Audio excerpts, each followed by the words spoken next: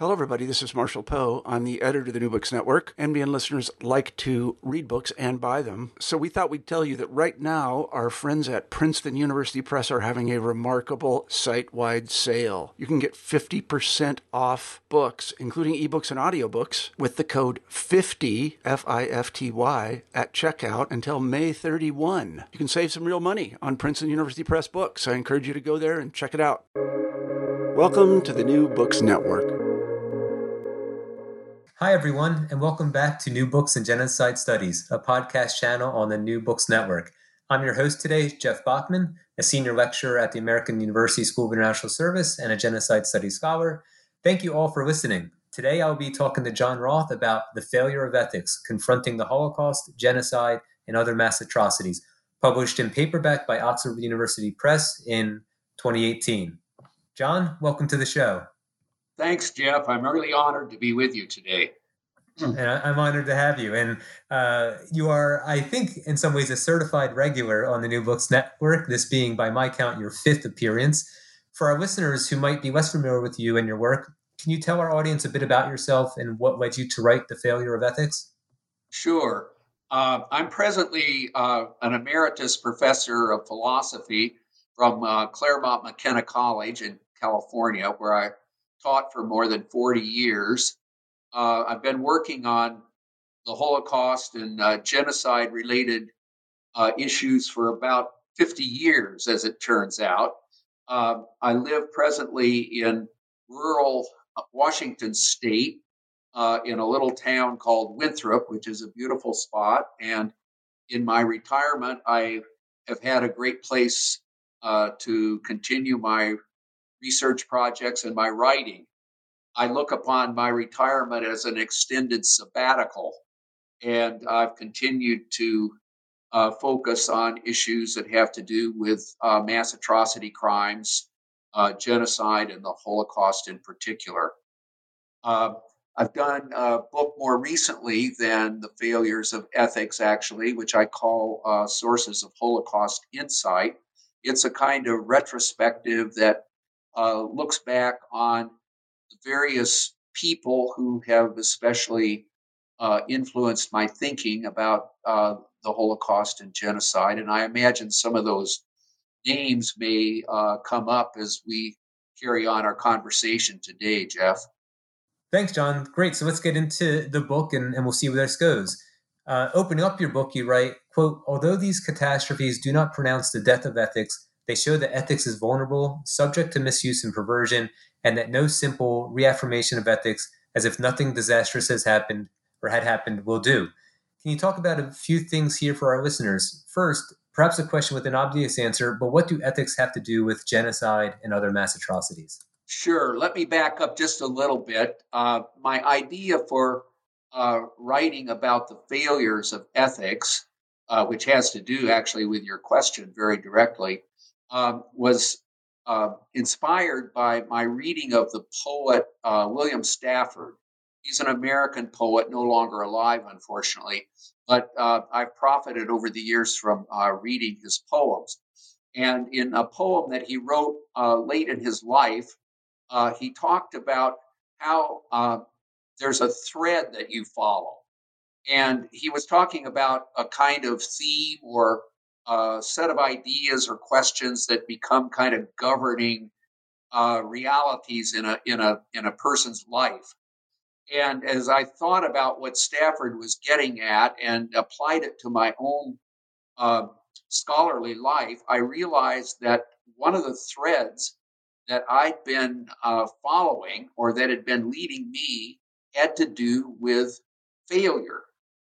And in particular, I was realizing that I had spent much of my life studying about ethical failures. That is, the shortfalls and shortcomings that are part of human experience again and again and again, where we know that we fail to do what we ought to do. We fail to do what is right. We fail to do what is good. It doesn't mean that we always act that way, but when it comes to ethical behavior, failure has a pretty big part to play in it. And so I thought, well, maybe what I should do here is follow this thread. And as I did that, what resulted was the book that I call The Failures of Ethics. Now, to get back to your question, one of the things that I have seen when I think about genocide and the Holocaust and other mass atrocity crimes is that these disasters, catastrophes, have been shattering in terms of human hopes and assumptions. And what has happened with these, especially as they accumulate, is that all the sources that we once thought were the kind of foundations for ethics, and I'll get to what I think ethics involves in more detail in a minute. These things have been called into question. It ranges all the way from conscience to reason to religious traditions to all the things that we would normally assume create a kind of moral structure for reality and for history.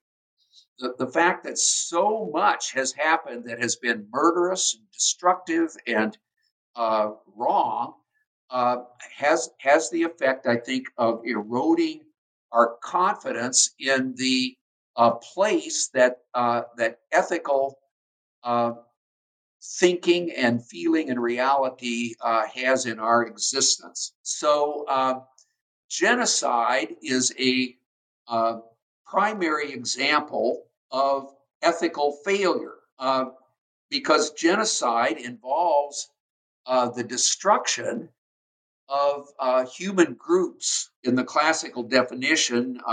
As your listeners, many of them will know, the concept of genocide is about the destruction in whole or in part of national, ethnic, religious, or racial groups. And it's so destructive, and it destroys not just life, but it destroys culture, and it can destroy tradition, and it can destroy norms that we thought would help to sustain human flourishing. So ethics has everything to do with genocide, particularly when we're thinking about the failures of ethics, our shortcomings in living up to the ethical standards that we thought and still should believe, I think, are normative for human civilization. I like to think of ethics as the keystone of civilization. And what I mean by that is that at its best, ethics emphasizes careful deliberation about the difference between right and wrong. It also involves encouragement not to be indifferent toward that difference. Ethics also, which is ethics is a way of thinking, and it's also a way of acting. But ethics involves cultivation of virtuous character and action that is willing to defend what is right and resist what is wrong. So, to give one example here of uh, how ethics would relate to genocide and how the failures of ethics are involved with genocide, one of the fundamental keystone elements of civilization is embodied in the biblical injunction that you shall not murder, shall not murder. But in genocide, murder takes place uh, repeatedly and massively.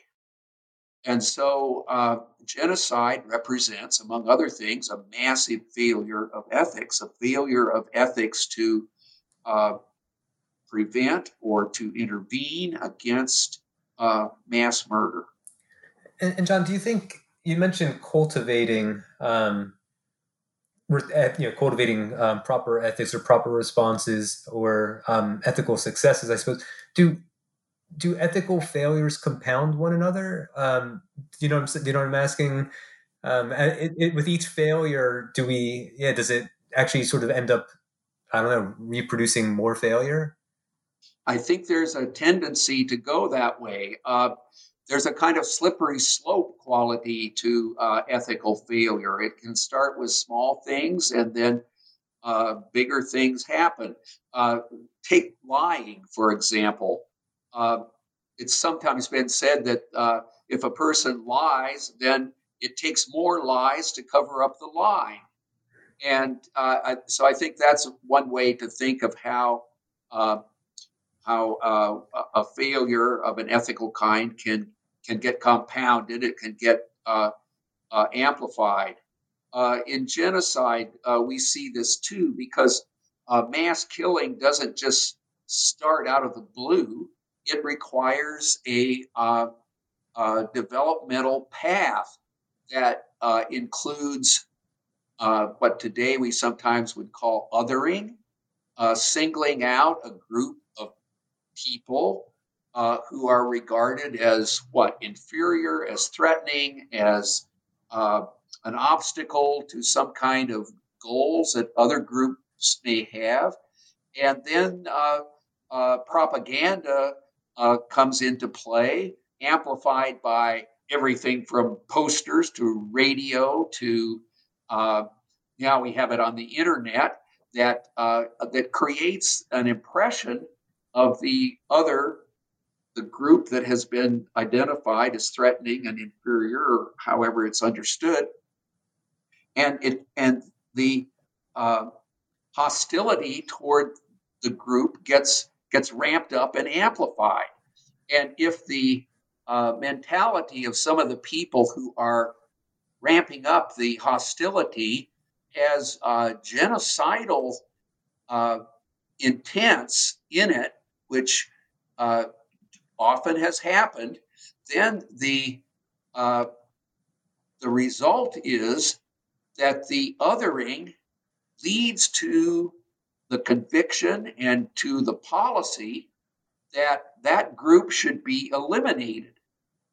And the elimination can take place in a variety of ways. It doesn't always have to involve mass killing, but very often that's what happens. So where genocide happens, I think it's always the case that you have an escalation, an amplification of ethical failure uh, that takes place and that uh, eventuates in uh, usually it eventuates in mass killing. But this can also be a manipulation of ethics, right? You write about the abuse and manipulation when people are dehumanized, treated, ill treatment, even murdered massively in the form of genocide. Do genocide perpetrators and planners sometimes frame this as the ethical thing to do? Yes, I think this is one of the most challenging and interesting things about what I call the failures of ethics. And it can go like this. There actually are multiple dimensions to it, but I'll track out one of them first. Where genocide takes place, it's usually the case that the people who are committing the genocide are doing this because they at least argue that it's something that must take place. It's something that even is good, though it may be very difficult and unpleasant to do it, because the group that is being targeted is regarded as threatening, as inferior, as standing in the way of objectives that ought to be pursued. So, people who commit genocide uh, at least put the idea out there in such a way that it looks like they are recommending a policy that is the means to a better end, or that is itself something that is worth doing, is even good. You can see this most clearly, I think, in the Holocaust, where the Nazi ideology that was racially anti-Semitic and targeted the Jews uh, looked on the Jews as almost as an infectious virus that had to be eliminated, uh, and it therefore was a moral duty and obligation. It was a good thing to get rid of the Jewish presence in Nazi Germany. And they developed a whole kind of ethical way of thinking about this. Uh, uh, some scholars have identified what they call the Nazi ethic or even the Nazi conscience, which sounds like a contradiction on the face of it. But in fact, there was a way in which the Nazis cultivated an ethic and a kind of view about conscience that was genocidal, and it used the ethical categories about justice and about goodness and about right and wrong. Uh, I like to cite a passage from the writings of Dietrich Bonhoeffer that captures this pretty well. Bonhoeffer, of course, was a German Christian theologian who was steadfastly in opposition and resistance to Nazism, uh, and lost his life as a result. But at one point, Bonhoeffer speaks about what he calls the huge masquerade of evil. It's a nice concept, the masquerade of evil that throws, as he puts it, all ethical concepts into confusion by making evil appear in the form of light, good deeds, historical necessity, social justice. I think very often where genocides take place, the perpetrators of the genocide use moral concepts to help incite and justify and warrant the actions that they are taking. Bonhoeffer saw this about Nazi Germany with regard to its policies, specifically with regard to the Jewish people. And it was a masquerade of evil because evil was masquerading in the in the ethical vocabulary and in the ethical concepts. It perverted the ethical in that way. So that's always a factor that has to be watched when we're thinking about the failures of ethics. And John, does that connect in some way to how you describe genocide as, quote, no crime is more human or inhuman than genocide? Yes, I write this line in the book that no crime is more human or inhuman than genocide. Uh, uh, Animals that are not human uh, don't commit genocide. Human beings, it takes human beings to create genocide, to have the mentality and the intentionality that targets a group as being so threatening or undesirable that we, the in group, would be better off without them. So it's genocide is a human um, enterprise, and it isn't always by any means carried out by monsters. We ought to avoid that. It's carried out by human beings who are not all that different from you and me, Jeff, but who are hell bent on destruction of human beings, of other groups. But it's for that reason then also inhuman. It's contrary to what we think of when we are thinking at our best about what's valuable, about what's good, about what's right, about what's just. And genocide highlights this because, as I've been emphasizing, genocide targets groups of people. And if you're in the target group, it doesn't matter, who you are as an individual. You could be a brilliant artist. You could be uh, a child. You could be uh, a woman who is pregnant. And it doesn't matter. If you're in the group that's targeted, then from the point of view of the perpetrators, you have to go. You have to be, taken out of the uh, culture and the political reality that the genocide perpetrators believe should exist. Yeah. Thank you, John. So, can you tell our listeners a bit about the three-term taxonomy? We've talked a bit about perpetrators and victims, but you also talk about bystanders quite a bit in your text. So, can you tell us a little bit about this three-term taxonomy, as well as what you mean when you say they are not separable, static, or purely descriptive? This, what I call three-term taxonomy of perpetrator, victim, and bystander, has been well, by now it's become kind of a conventional set of ideas for identifying uh, persons who are in genocidal situations.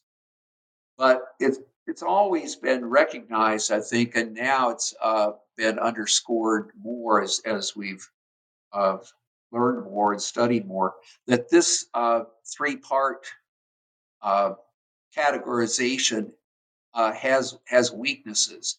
One of them is it looks at first glance as though these are discrete and even separable uh, kinds of categories, like three baskets. You could put people in these three baskets, and there they would sit.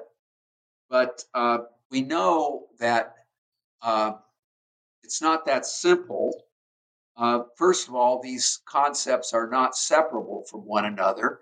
That is, perpetrators always have victims, and victims are uh, they aren't in play unless there's somebody who's victimizing.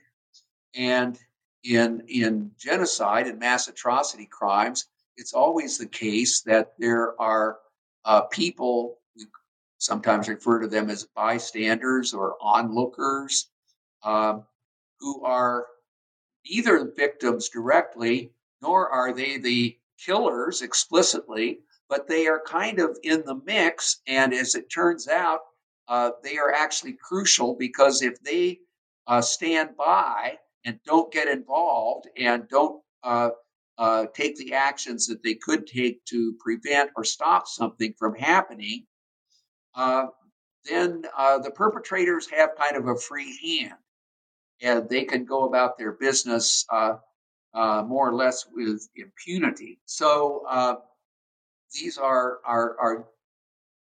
insofar as these are helpful concepts, they are all at play in the mix where we have genocide and other mass atrocity crimes, but they aren't static categories. A bystander, for example, can become a perpetrator. And likewise, a bystander might become a victim. And uh, it's fluid and flexible. Even perpetrators they might have a change of heart, though few of them do, and they might end up doing something else. Victims, this is a concept that often seems to remove agency from from the people who are targeted by genocide. But we know in all cases the victims aren't passive; they are doing whatever they can within their power to resist and to elude and to escape from the perpetrators who are trying to destroy them. So these are not static categories. They're fluid and flexible. And what happens with regard to people who might be placed in these categories can change over time. And then the last thing that it occurs to me is important to note here is that these categories of perpetrator, victim, and bystander are, as I say, they're not merely descriptive. They are already laden with ethical content. If you think about it, I mean, being a victim is not a desirable place to be. It's not good to be a victim. It's not good to be a bystander. And it's certainly not good to be a mass murderer, a perpetrator of genocide.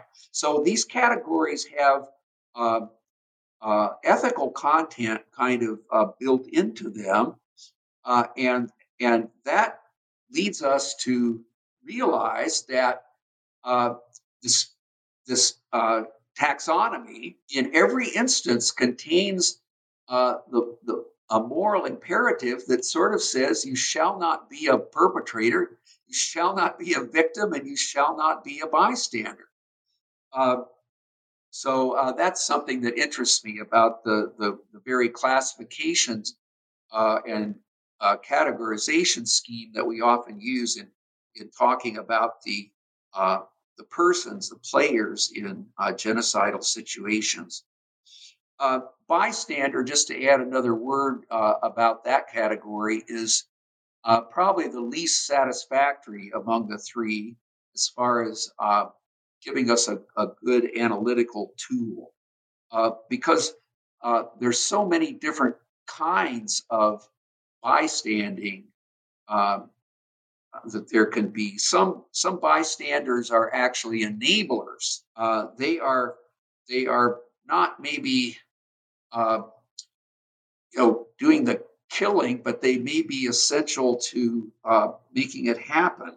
Some people have argued that when you press it hard enough, the bystander category sort of evaporates. That in most cases you move toward people who are enabling something, or who are accomplices, or helping in some way to make it possible for these murderous actions to take place.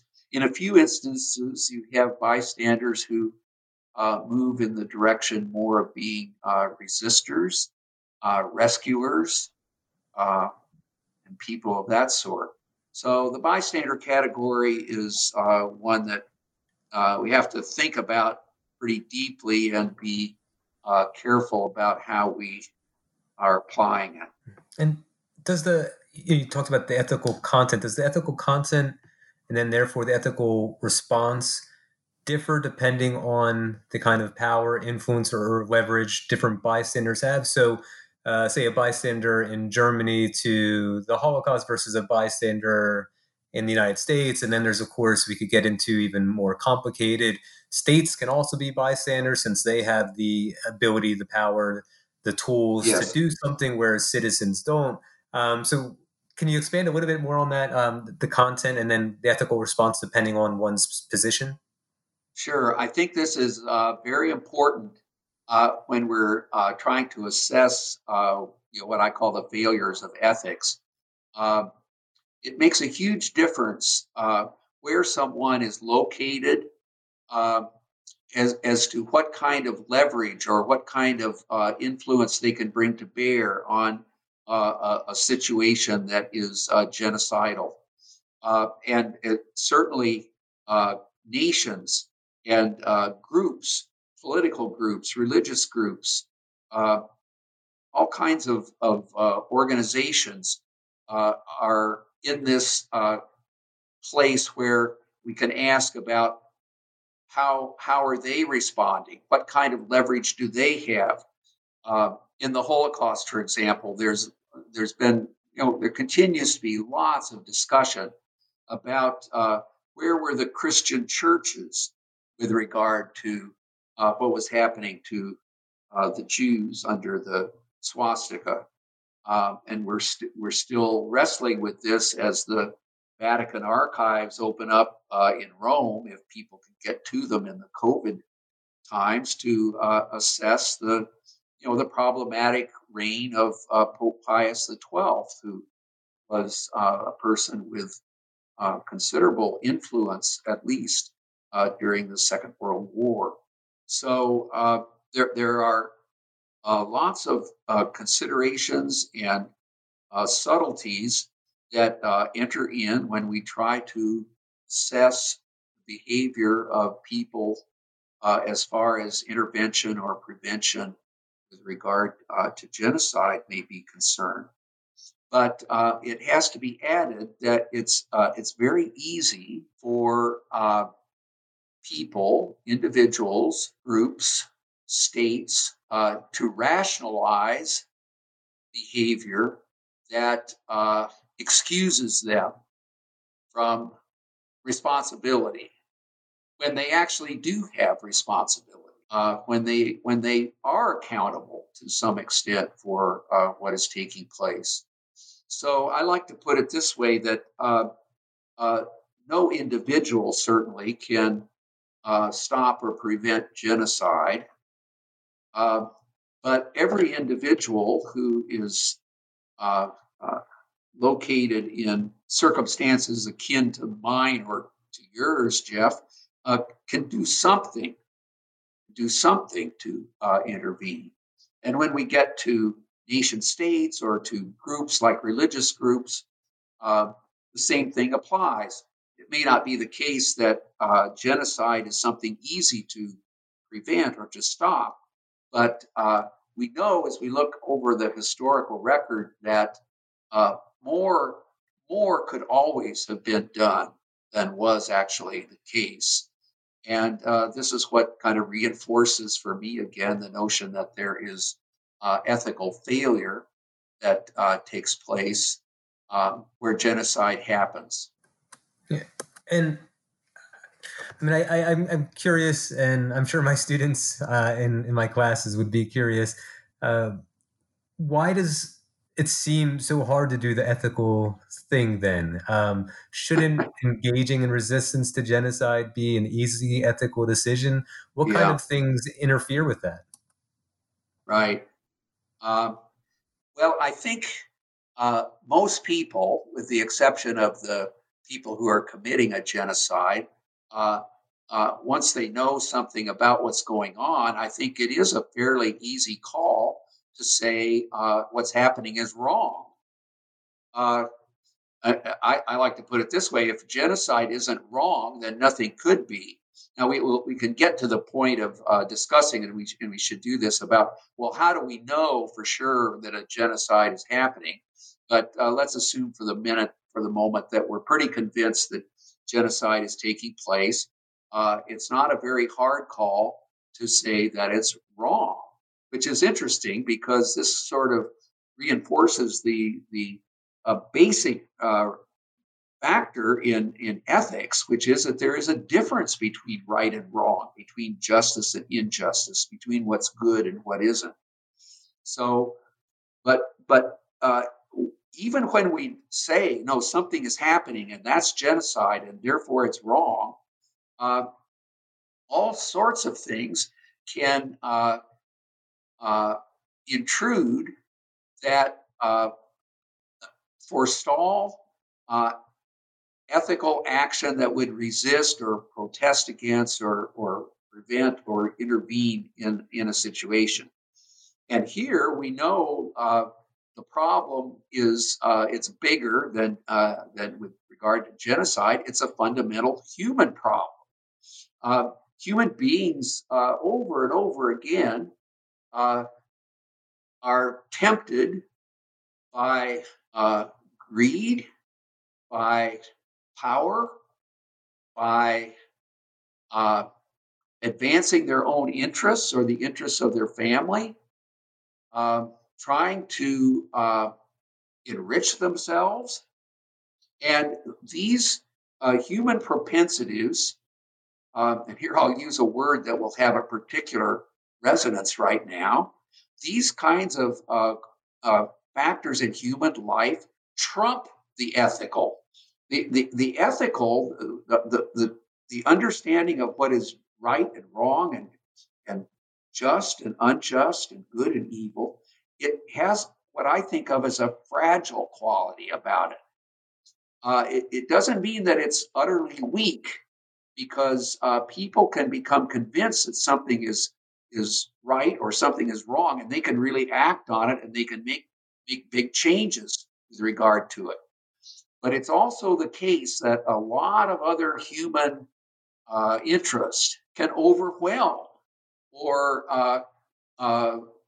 just be heavier than the uh, strength of the ethical can bear. And this is, as your question points out, this is for me as a philosopher one of the most fascinating and challenging problems, and that is, why isn't the ethical impulse, the ethical conviction, stronger? Why is it so fragile? Why is it so easily overwhelmed and trumped by our, you know, uh, less than noble characteristics? I think this is one of the problems. If I can go here for just a minute, that we're facing here in the United States as election day um, comes up. Uh, we have had a paucity of moral inspiration and leadership in our politics, and that may change as we head into November and the weeks beyond. But we've been living in a case study of how the ethical can be trumped by baser motives and inclinations that are part of our human existence. And I mean, I was thinking of a couple of things. One was just about how state interests also are different than human interests, even though there are humans who are contributing to what we understand to be state interests. But bringing up the upcoming election,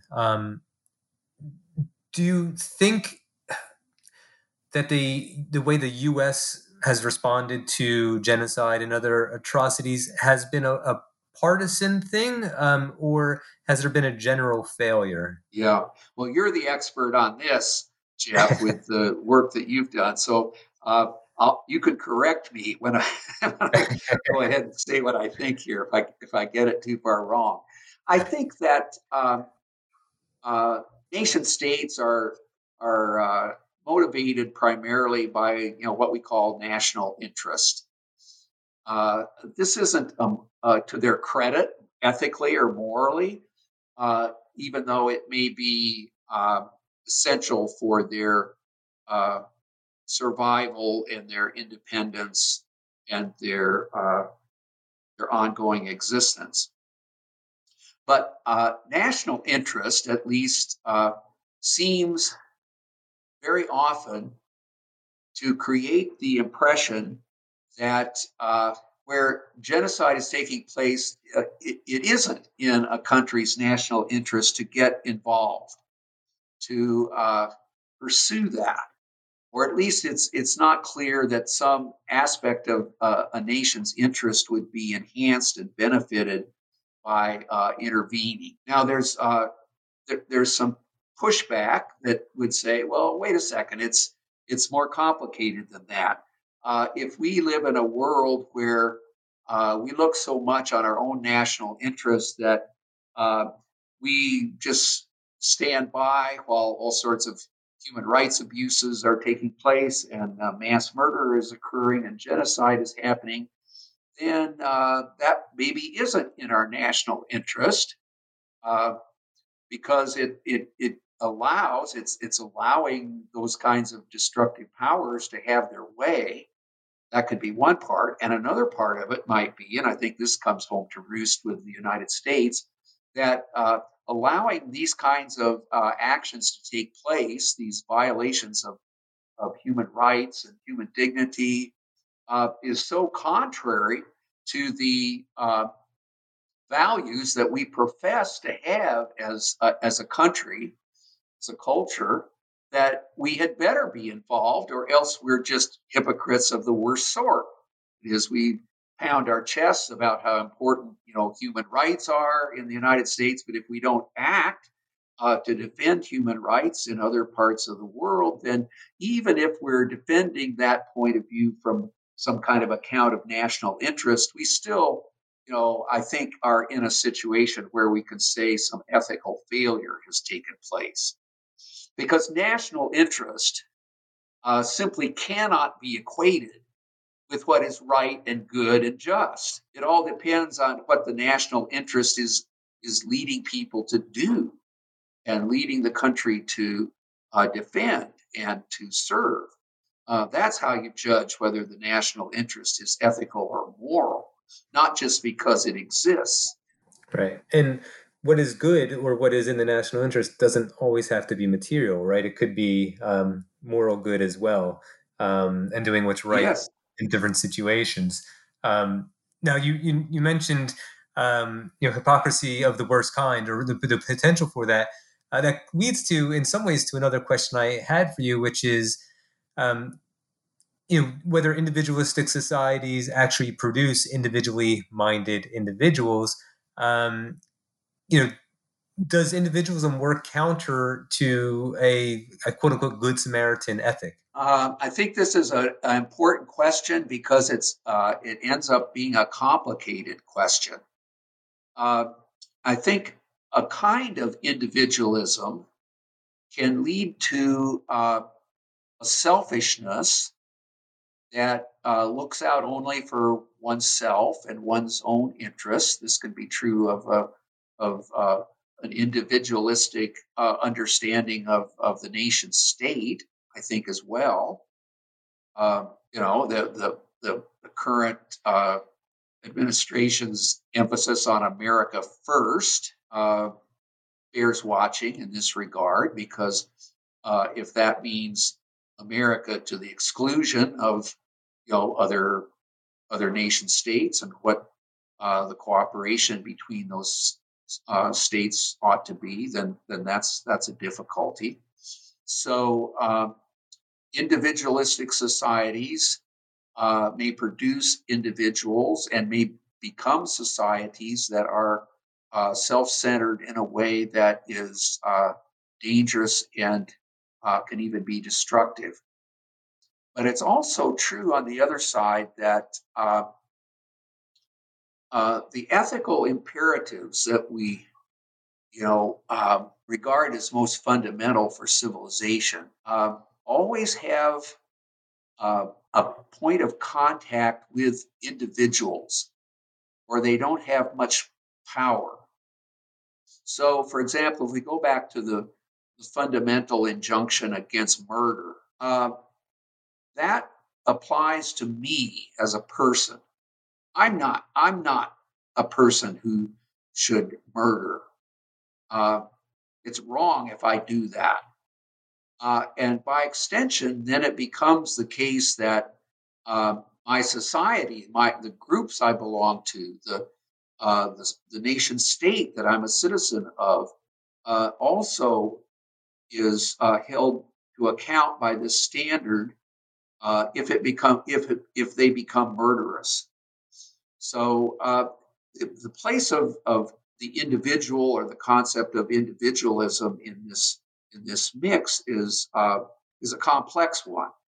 It can lead to indifference, to inaction, to selfishness, but it also is a case that unless the individual feels the bite of a moral injunction or moral imperative, those norms and the traditions that support them are going to be weakened. Right.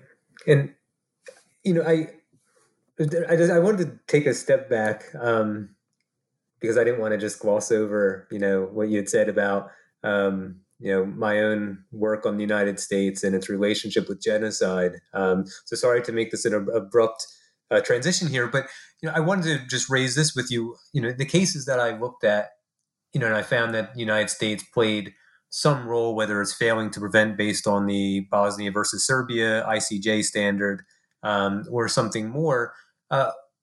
oftentimes the cases did involve a Republican administration. And I wonder, since we got into a little bit about the upcoming election, do you think there's a different ethic or different ethical approach to, how we respond to or our relationships with governments that have committed genocide, depending on one administration or another? I think there can be. I'd have to go back and review some of the history that you've explored so much to feel very confident about this. Sorry for But putting you on the if spot. if you take the current predicament that we are in here, I am guessing that an Obama administration, a Biden administration, might be more inclined to participate in genocide prevention than Donald Trump's administration has been or would be. So, in the immediate term, there might be some difference between the political perspectives that the parties have. I think we've all followed with some dismay, I think, some of the polling that's been done that suggests that the United States esteem in the world presently is lower than it once was, and maybe dangerously low. And that has something to do with the decline of attention to alliances and to international cooperation and to working together with other nation states to advance common interests and common ground. But I think in general, the United States gets not much better than a B- when it comes to genocide intervention and prevention. There have been cases where there's been great reluctance to even acknowledge that genocide is taking place. And the reasons for that have to do, at least in part, with the notion that if a signatory to the United Nations Genocide Convention acknowledges that a genocide is taking place, then there's some obligation to do something about that. So the reluctance sometimes to use what euphemistically has been called the G word, use the genocide word to identify an action that's underway. The United States has not been immune to that temptation. And it goes back to one other point, which is a general concern where we're talking about genocide, and that has to do with how do we know when a genocide is actually happening or taking place. The concept of genocide itself has been argued about. It's been interpreted in various ways, and so that's an issue. But it's also true that one of the problems that haunts the crime of genocide is that for it to be identified as a crime, there has to be some reliable conviction that an intention is at work to destroy a group in whole or in part. And in any kind of legal situation where the burden of proof rests to some extent on intention, on identifying an intent, that's difficult and complicated. It creates a high bar. With the Genocide Convention explicitly talking about the contracting parties have responsibility to prevent and punish. If you have to first establish that the intent is there, even when it's challenging to establish intent, even after the fact, when you have time to try and find documents and review all of the evidence, it makes it very difficult to invoke the Genocide Convention before irreparable harm has been done, because the irreparable harm that many people have been killed is evidence or potential evidence of genocide. Yes. Yeah. Yeah, I think you're absolutely right. The evidence of the intent is actually the murder that's taking place. But as you point out, that's already far later than a robust moral response to genocide would encourage. We don't want to have 800,000 dead Tutsis before we state that a genocide took place in Rwanda. Uh, so that's a difficulty, and I don't know the way around it. I am interested in a doctrine that is under discussion. It hasn't been getting all the attention it deserves, but I think it's an idea that is worth keeping in focus, and that's the idea of the responsibility to protect, which has garnered some international support, at least earlier in this century. Things are all tossed up in the air now because of COVID and the pandemic times that we're in and all the rest of it. But the idea of that nations have a responsibility to protect societies that either cannot protect their citizens or are unwilling to protect their citizens has content in it that I think we would forget or overlook at our peril. Right. And I don't want to get too far down a new rabbit hole, but do you have any thoughts on the intervention in Libya and how that may have stunted R2P's normative progress? Yeah, the problem with the responsibility to protect is if its strength is that it advocates intervention, then the question always becomes, okay, if intervention takes place, then is that fitting what the ideal of the responsibility to protect is defending? Or have we simply got another case of a nation interfering in the life of another in a way that is problematic? And that's a tension that the ideal of the responsibility to protect has to keep wrestling with, I think.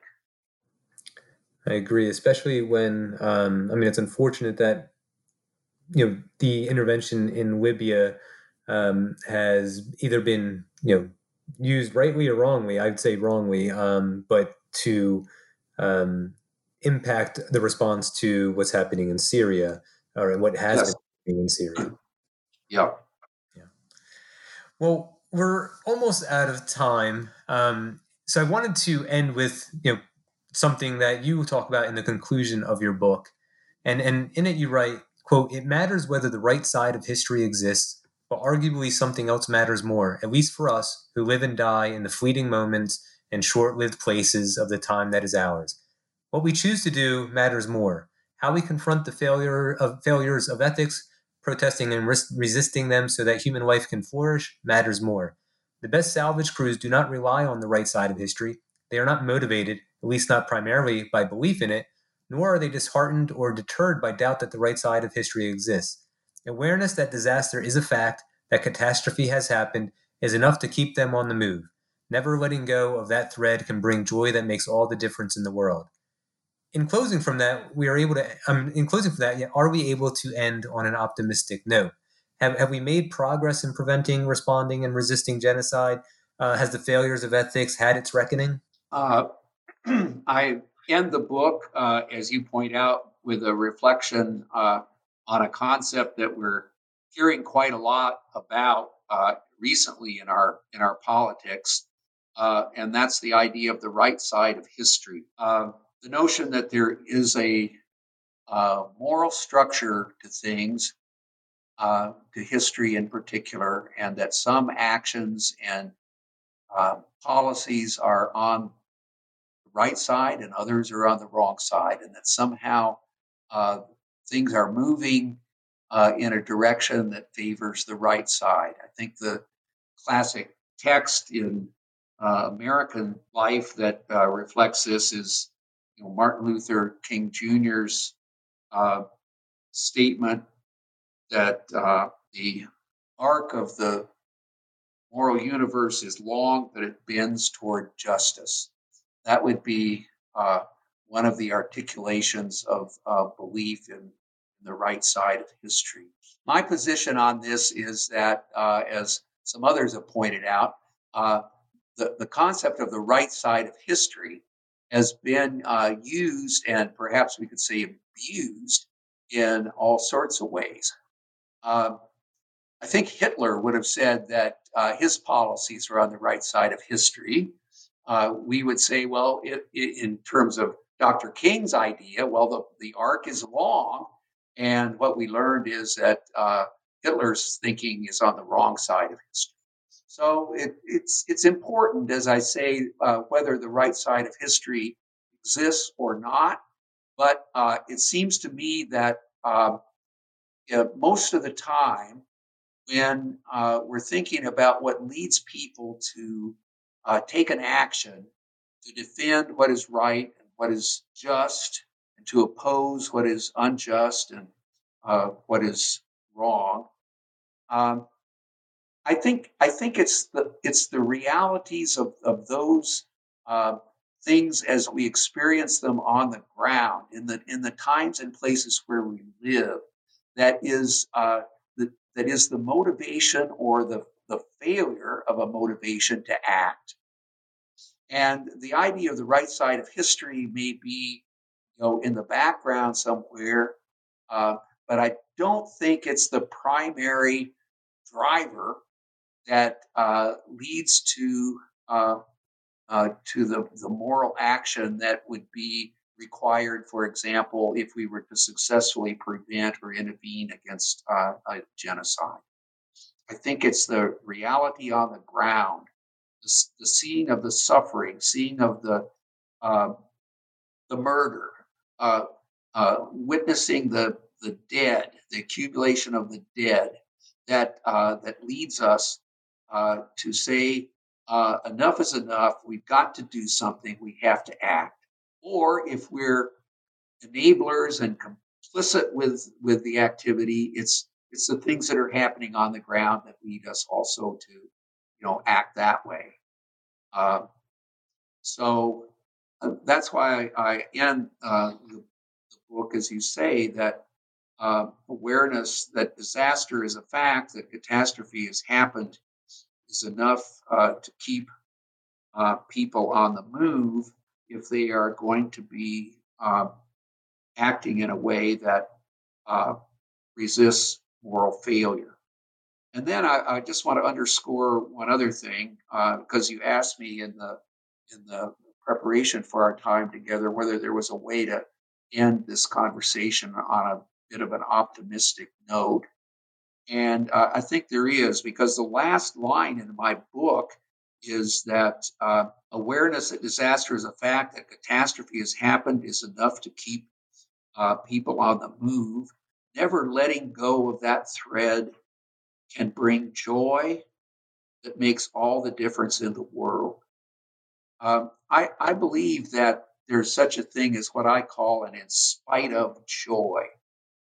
It's a joy in spite of the atrocity, in spite of the mass killing, in spite of the mass murder, that says, uh, I and the groups that I'm part of will resist. We will protest. We will do what we can to prevent and uh, to forestall mass atrocities and to try to heal and save lives. And in that action, strange as it may sound, I think joy can be found. It's not a sentimental kind of joy or a feel-good kind of joy that's related to pleasure. It's a joy that is related deeply to uh, meaning, to doing something that is deeply and profoundly meaningful. And I link it in some ways to a favorite statement of mine that comes from W.E.B. Du Bois, the great Black interpreter of racism early in the 20th century. Du Bois says at one point that he clings to a hope, not hopeless, but unhopeful. So I think that's an attitude that has merit. It's especially meaningful coming from the context and circumstances that Du Bois and um, um, his people experienced in America and are still experiencing. But there's something here that I like because he recognizes that there still is hope.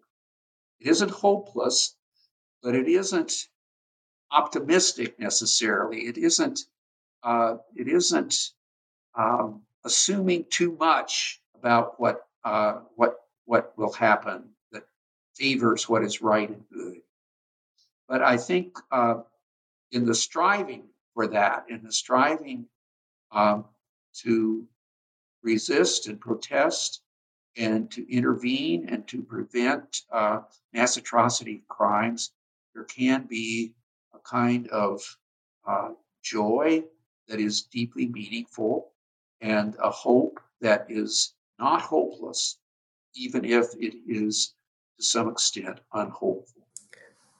Thank you, John. And I'll just say before we wrap up here is I actually sent my students a note today because I've been teaching a graduate human rights course, and I don't want to contribute to hopelessness, but I think it's also important that that the students recognize that there are impediments to affecting change, and then you have to develop strategies and approaches, and and hope to make that change despite those roadblocks. Yes, right.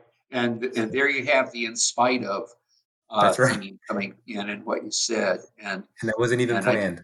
I do think as people work together, as they find solidarity with one another, especially in trying to alleviate suffering and save lives and help to heal those who are victimized, uh, that there's meaning to be found in doing that includes the sense of joy that I have in mind.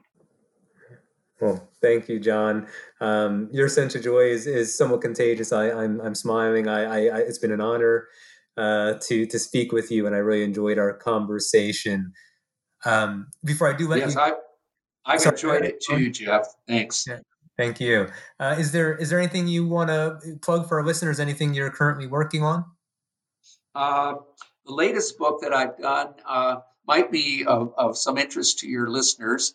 It's a volume that Carol Rittner and I have compiled that is called Advancing Holocaust Studies. And it has implications for genocide studies too. But the dilemma that we are wrestling with in that book, and we have a variety of contributors to it, is to think about what it means to be engaged in study of the Holocaust, or we could say study of other genocides too, particularly in the times that we're living in 2020, when we have a pandemic going on, when we're living in a society where racism has had an upsurge, anti-Semitism has not been blunted, uh, democracies around the world are imperiled. And so we were kind of trying to get people to reflect on this in a personal and professional way about what Holocaust studies, we could extrapolate and say what genocide studies are for. What are they for in times like the ones that we're living in? And, as we speak, there are genocidal initiatives that are taking place in our world right now. One thinks about the Rohingya people, and there's concern about the Armenians again, as they are caught in situations in their region of the world. So, trying to think about what it is that we're doing, what we're assuming, what we're defending. That's the project in the book called Advancing Holocaust Studies. Great. Well, thank you for sharing, John. This all sounds so important. And thanks again. If there's an opportunity to do this again, I would love to do it. Absolutely. Me too. All right. Well, take care, John. Take care, Jeff.